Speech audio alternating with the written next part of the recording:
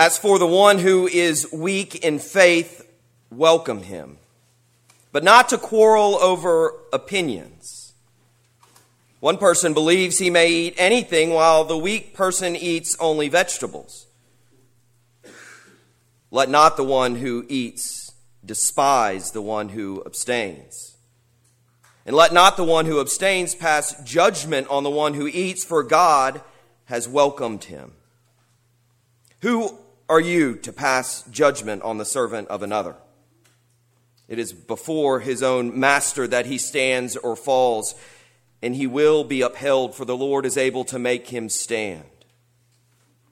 One person esteems one day as better than another, while another esteems all days alike.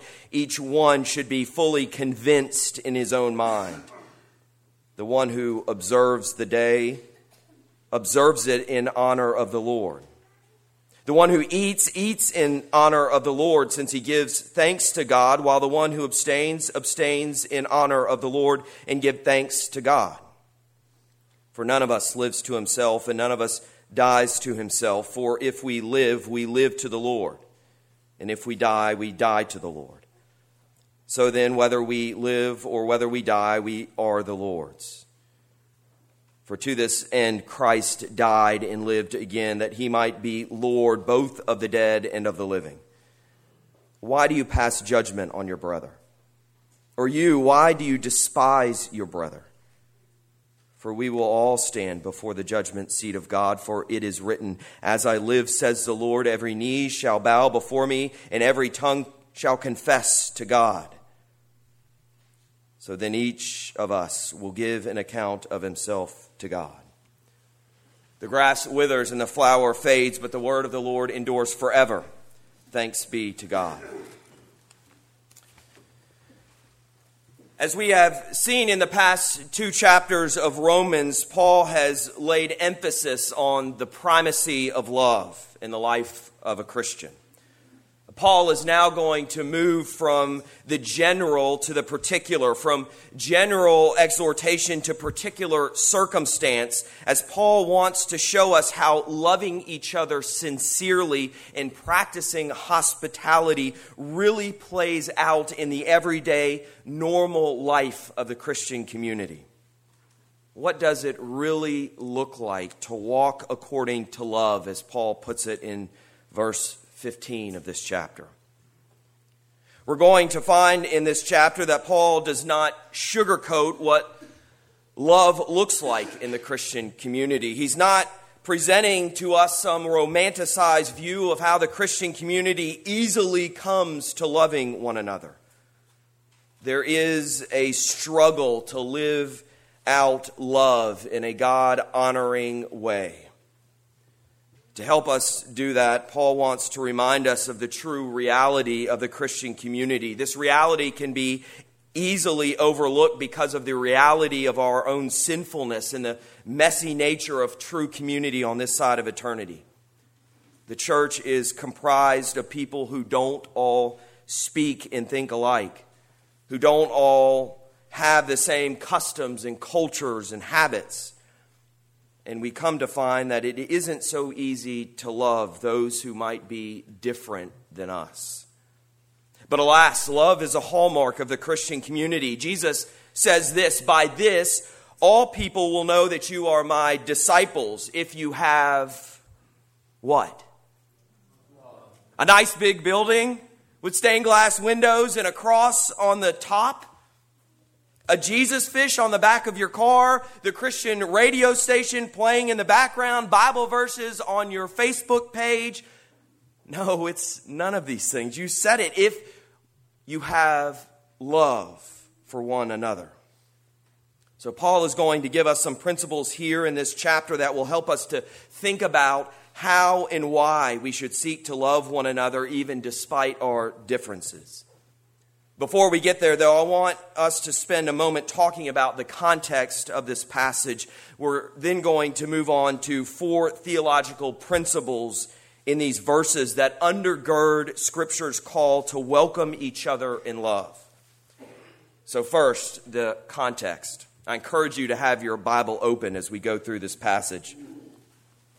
I think it's a fairly reasonable assumption from this chapter and on through the first half of chapter 15 that there was perhaps a divisive issue playing out within the church in Rome. I think that it is also pretty safe to say that in general, this was a division between Jewish Christians, those who had previously been Jewish, and Gentile Christians. And while Paul doesn't tell us enough here to know exactly what's going on in the church in Rome, we can rule out a few possibilities.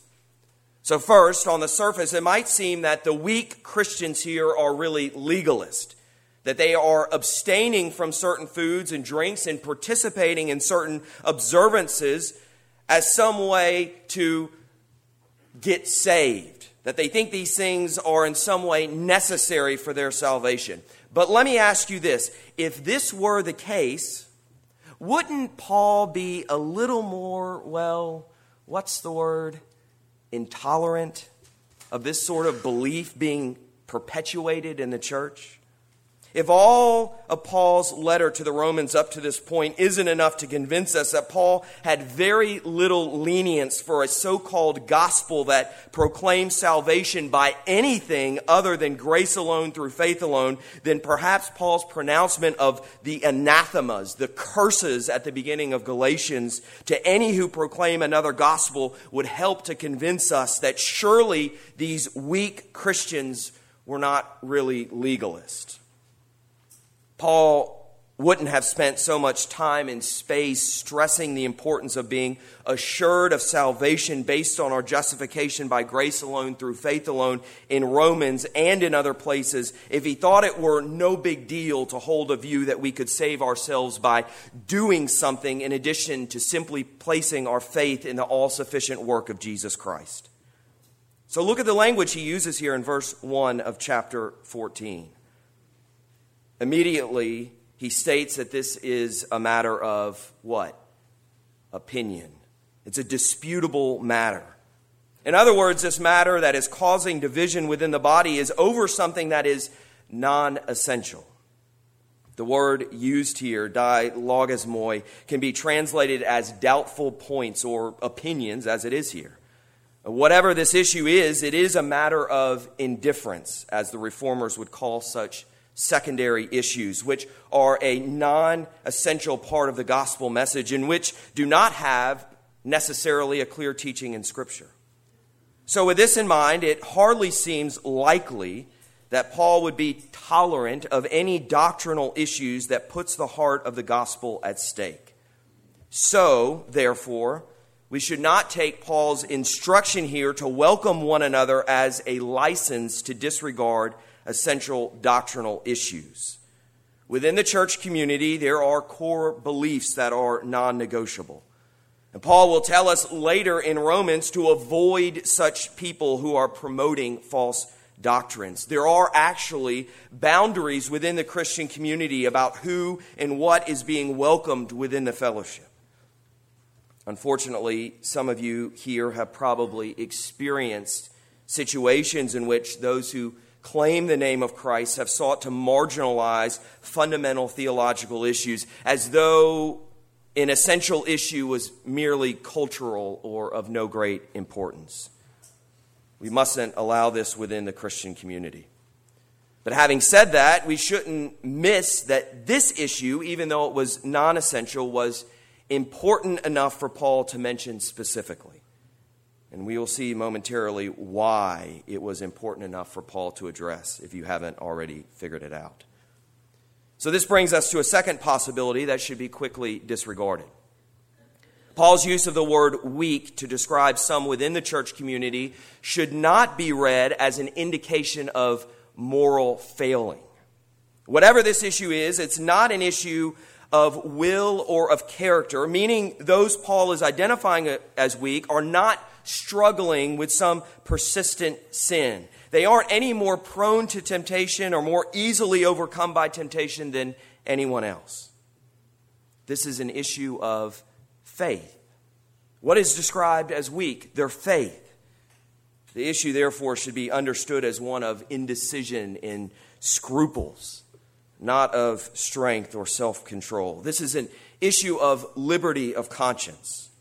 It isn't that these individuals believe a particular behavior is going to save them, nor is it going to send them to hell, but it might be that they believe that following certain prescriptions made them stronger Christians. So, just as we shouldn't understand this passage to mean that Paul doesn't take doctrine seriously, we should also not understand it to mean that Paul does not take sin seriously. Paul isn't saying that we should be unconcerned, intolerant of sin within the community of faith. Go back to Romans 6. Are we to continue to sin that grace may abound? By no means. How can we who died to sin still live in it? We were therefore buried with him, Jesus Christ, by baptism into death, in order that just as Christ was raised from the dead to the glory of the Father, we too might walk in newness of life. Now, this is not to say that we aren't to be patient with one another when it comes to sin. It doesn't mean that we aren't to be forgiving of one another when it comes to sin, but we should never approach sin with a tolerant attitude. This is not what Paul is suggesting here. Again, Paul's essential is based on an issue that is truly non-essential. So what is the issue? Well, it seems as though the Jewish Christians primarily were continuing in their commitment to Jewish regulations regarding diet and days. Again, based on Paul's instruction here, it does not appear that they are doing so with the belief that these things will provide for or add to their justification, their right standing before God. But think about it for a moment.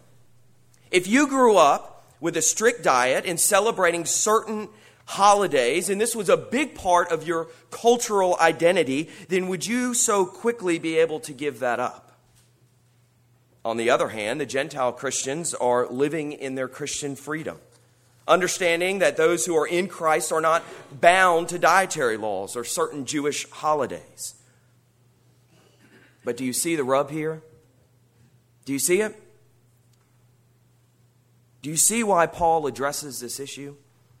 Even though it's non-essential, there is something occurring that is of great concern to Paul. There are non-essential things which are causing a point of contention within the Christian fellowship, and a division has emerged within the fellowship of the church. And you can see what is happening here, right? Human nature kicks in, and those who are living in their Christian freedom are shaking their heads thinking, those silly people are still holding to rules that no longer apply, as though they are better Christians for doing these things. And they have begun to despise the Jewish Christians in their hearts. And meanwhile, the Jewish Christians are looking down their noses at the Gentile Christians thinking, these Gentiles do not make very good Christians. We can't believe that they just utterly disregard God's law. Don't they understand that there was a point to this law other than trying to make oneself righteous before God? Don't they know that this is one way we stand apart from the rest of pagan culture? And they have begun to condemn the Gentile Christians in their hearts. Relationships that should be mutually upbuilding and God glorifying have instead turned toxic. The church, which should be showing forth God's reconciliation in Christ Jesus, is instead stained by separation and sin. This is a problem. A big problem. The problem doesn't really have anything to do with what's being consumed or which days are being observed. It has to do with how people are relating to one another and loving one another. One question that should arise in our minds as we read this is, how do we handle, as one commentator puts it, conscientious differences in matters on which Scripture is either silent or seemingly equivocal, in such a way as to prevent them from disrupting Christian fellowship?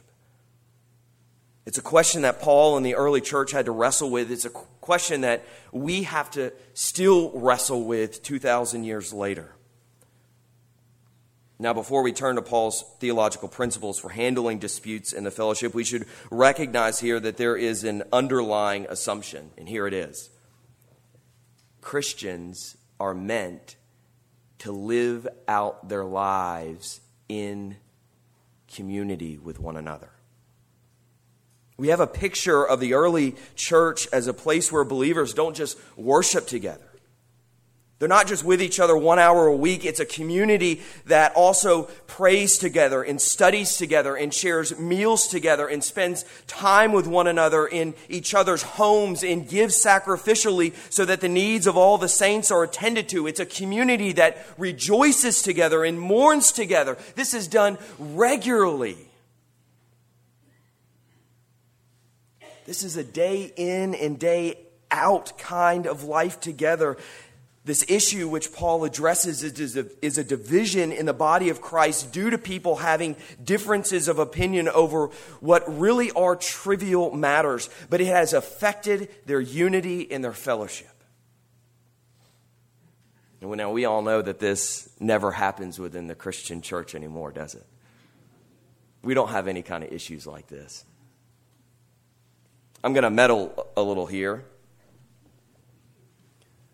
While some of you might have experienced the unfortunate reality that sometimes the Christian community marginalizes important issues or exalts non-essential issues, perhaps a far greater issue is that the church, at least in the United States, has found a way to insulate itself against these sort of divisions cropping up in at least two ways.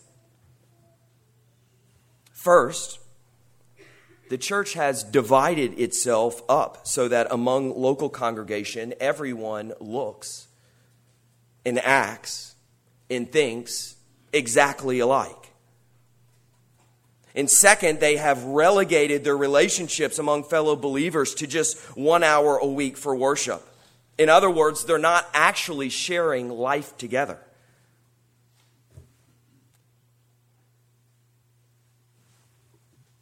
If you only have fellowship with those who are exactly like you, or if you don't have fellowship at all, or maybe if you do both of these things, then there will be no conflict, right? You know what else there won't be? True Christian community. May it not be so among us. Paul tells us to welcome one another. Some other translations interpret the Greek word translated as welcome here, proslambano, as receive or accept. It could be argued that these translations don't really do justice to what Paul is saying here, though. He isn't merely saying that those with weak faith should simply be tolerated or put up with. No, this word means, as one commentator says, to welcome into one's fellowship and into one's heart. It implies the warmth and kindness of genuine love. Think about it.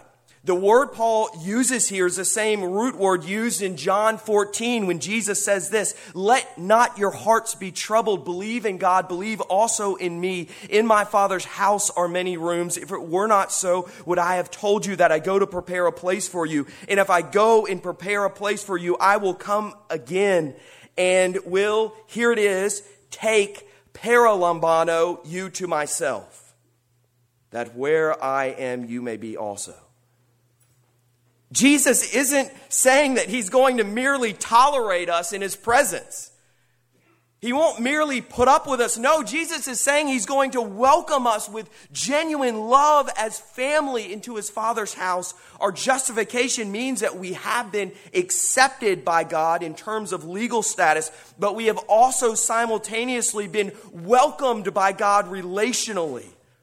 This is why we can have true confidence that soothes our troubled hearts. So going back to Romans, note that Paul isn't trying to disguise or whitewash what these fellow brothers and sisters are in faith truly. Paul will make clear that they are actually mistaken in their beliefs about food and observances. But he nevertheless says welcome them with genuine love, without reproach, without correction, at least initially. He adds that we are not to quarrel over these opinions. How terrible would it be if we turned our fellowship time together as God's family into a debating chamber? Or perhaps worse, into a court of law in which people are put in the dock and interrogated and arraigned. Paul knows our propensity as fallen humans, even as redeemed fallen humans, to allow sin and pride to get in the way, causing us to be at odds with one another. So having established the context and that we are to welcome one another with genuine love despite our very differences, let's very briefly now look at 4 theological principles that Paul gives us here to qualify this instruction. So here's where you need to be looking at your Bible. First, we are to welcome others in the Christian community because God has welcomed them. We are to welcome others in the Christian community because God has welcomed them. Look at verses 2 and 3. While one man's faith, being liberated from unnecessary concern about food laws, eats anything, another individual eats only vegetables, probably in a foolproof effort to avoid eating non-kosher meat. But Paul states that this is not reason for the strong to despise the weak, probably recognizing the strong's temptation to pity and mock or ridicule the weak for failing to enjoy their freedom and for needlessly confining themselves. Nor is it reason for the weak to pass judgment on the strong, probably recognizing the weak's temptation to condemn the strong for participating in activities that they had deemed improper. So let's be real for a minute. These are very real temptations. It is tempting to ridicule someone for being what we consider excessively strict. People generally don't use an idiom such as prim and proper as a compliment, do they? It's also tempting to condemn someone who is being what we would consider licentious. Again, labeling someone as one who plays fast and loose also is usually not spoken as a compliment. But Paul tells us to check these attitudes at the door. What Paul says here, by all intents and purposes, is, how dare you reject the one whom God has welcomed? Do you see what Paul has done here? It is a good and safe rule to treat someone as you would want to be treated. This is the golden rule, right? It is a better rule to treat someone as God treats them. As John Stott puts it, the former is a ready-made guide based on our fallen self-centeredness, while the latter is a standard based on God's perfection. Dearly beloved, we are to welcome others in the Christian community because God has welcomed them. Next, we are to welcome others because Christ died and rose to be Lord, both the Lord of others in the Christian community and our own. We are to welcome others because Christ died and rose to be Lord, both the Lord of others in the Christian community and our own. So look at verses 4 through 9. Paul continues his argument by asking, who are you to pass judgment on the servant of another? This is a question which is posed to make us consider to whom we are ultimately accountable. Paul has just previously seemingly stated, how dare you reject the one whom God has welcomed? He is now seemingly stating, how dare you usurp the position of Christ as Lord over your fellow Christian's life? This is a warning not to claim a role for yourself over another that is incompatible with the lordship of Jesus Christ and with your own role as a servant. So notice his comments that follow. Paul is not primarily concerned with what food and drink is being consumed or refrained from, nor is he likewise concerned with whether one sees some days as more sacred than others. What is his primary concern? It is that whatever is done with conviction and the intention to please and honor the Lord. Why? Because Jesus Christ died and rose again to be Lord over our lives. We belong to him. And we should seek in all things, whether in our living or in our dying, to give him all the praise and honor and glory and majesty. It doesn't matter if you only eat vegetables. Do you see it as a gift from God for which you can eat with a thankful heart, wanting to honor him as Lord? Great. It doesn't matter if you eat all manner of foods. Do you see this as a gift from God for which you can eat with a thankful heart, wanting to honor him as Lord? Fantastic. What Paul is saying here is this truth that applies to us also applies to our brothers and sisters in the Lord. Our relationships with one another in the Christian community must be framed by the life, death, resurrection, ascension, and enthronement of Jesus Christ as Lord over all. And so, with matters that are non-essentials and all matters, we must respect each other's relationship with the Lord enough to not interfere with one another's personal convictions by which he or she seeks to give honor and praise to Jesus Christ as Lord over his or her life. And we must truly welcome one another with these convictions in a way that reveals genuine love. Dearly beloved, we are to welcome others because Christ died and rose to be Lord, both the Lord of others in the Christian community and our own. Third, we welcome one another because we are members of the same family. We welcome one another because we are members of the same family. Look at verse 10. This isn't just someone who has been welcomed by God. This isn't just someone for whom Christ has died and been raised to be our common Lord. This is a family member. This is a brother in God's family. This is a sister in God's family. Paul is saying, how dare you treat the brother or sister whom God calls son or daughter as anything other than a dearly beloved member of the family? I hope that family means something to us. And probably most of us have family members with whom we have differences of opinion. But you know what? At the end of the day, they are family. And I would be willing to bet that in general, we are less critical and impatient, and that we are more generous and tender with members of our family than we are with anyone else. This seems like such a simple point, but in the context with Jewish Christians and Gentile Christians who are at odds with one another, it is a powerful thing that Paul does by slipping in this familial language.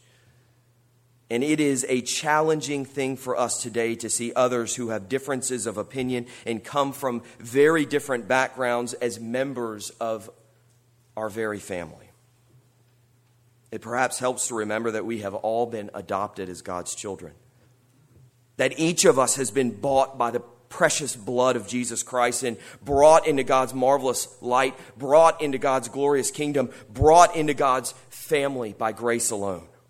We were all enemies of God, dead in our sin, alienated from God. It is only by God's grace that we've been saved from the dominion of darkness and welcomed into this family. Dearly beloved, we welcome one another because we are members of the same family.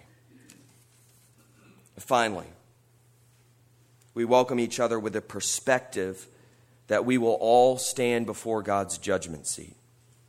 We welcome each other with the perspective that we will all stand before God's judgment seat. What begins in verse 10 carries through to verse 12 and becomes more developed from judging another to being judged ourselves. But really, this idea of not judging others falls under the larger category of God's lordship. The short of it is that we are not to step into a role that does not belong to us. God alone is judge, and it is a very dangerous thing to try to usurp this role from him. So we see this in the Sermon on the Mount. Jesus says, "Judge not that you be not judged, for the judgment you pronounce, you will be judged, and with the measure you use, it will be measured to you." Paul here is reminding us of this truth. As John Stott states, we have no warrant to climb on the bench, to place our fellow human beings in the dock, and to start pronouncing judgment and passing sentence, because God alone is judge and we are not, as we will be forcibly reminded when the roles are reversed. And Paul, quoting Isaiah 45:23, doesn't want us to miss here the universality of God's jurisdiction. Each of us individually will have to give an account to God. We should carry the recognition of this truth into our relationships with one another. Now, we should note that this in no way forbids us from recognizing sin and calling it for what it is. Remember, the context here is dealing with a matter of non-essentials.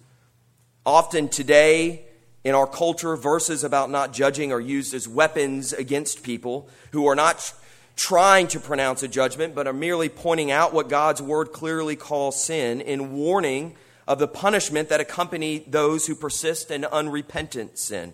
Jesus does not tell us to suspend our critical faculties.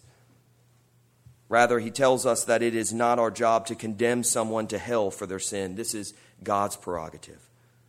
We are, however, called to recognize and avoid sin as well as hold others in the Christian community accountable. This is a way we love each other. But here, in the matter of non-essentials, we are not called to immediately correct, but to welcome. So our fourth and final principle, we welcome each other with the perspective that we will all stand before God's judgment seat. As we conclude this morning, I challenge you to consider these four principles and how we as a local body of Christ can do better at welcoming one another and welcoming others.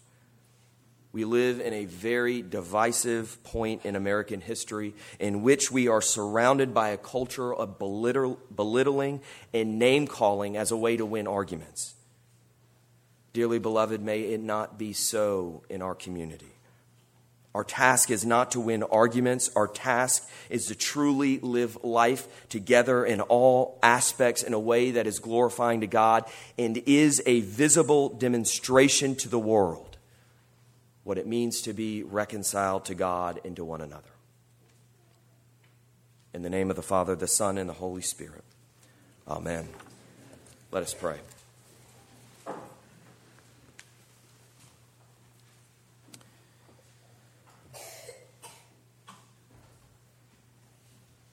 Heavenly Father, it is only by your grace and your mercy that we have been claimed as your children, that we have been rescued from the dominion of darkness and brought into your marvelous light. By the power of your Holy Spirit, you have engrafted us into your Son, Jesus Christ. You have made us part of his body and members one of another. Lord, help us to love one another and care for one another and to live life together. Lord, for you have welcomed us in your Son, Jesus Christ. Help us likewise to welcome one another. For we pray this in the name of Jesus Christ. Amen.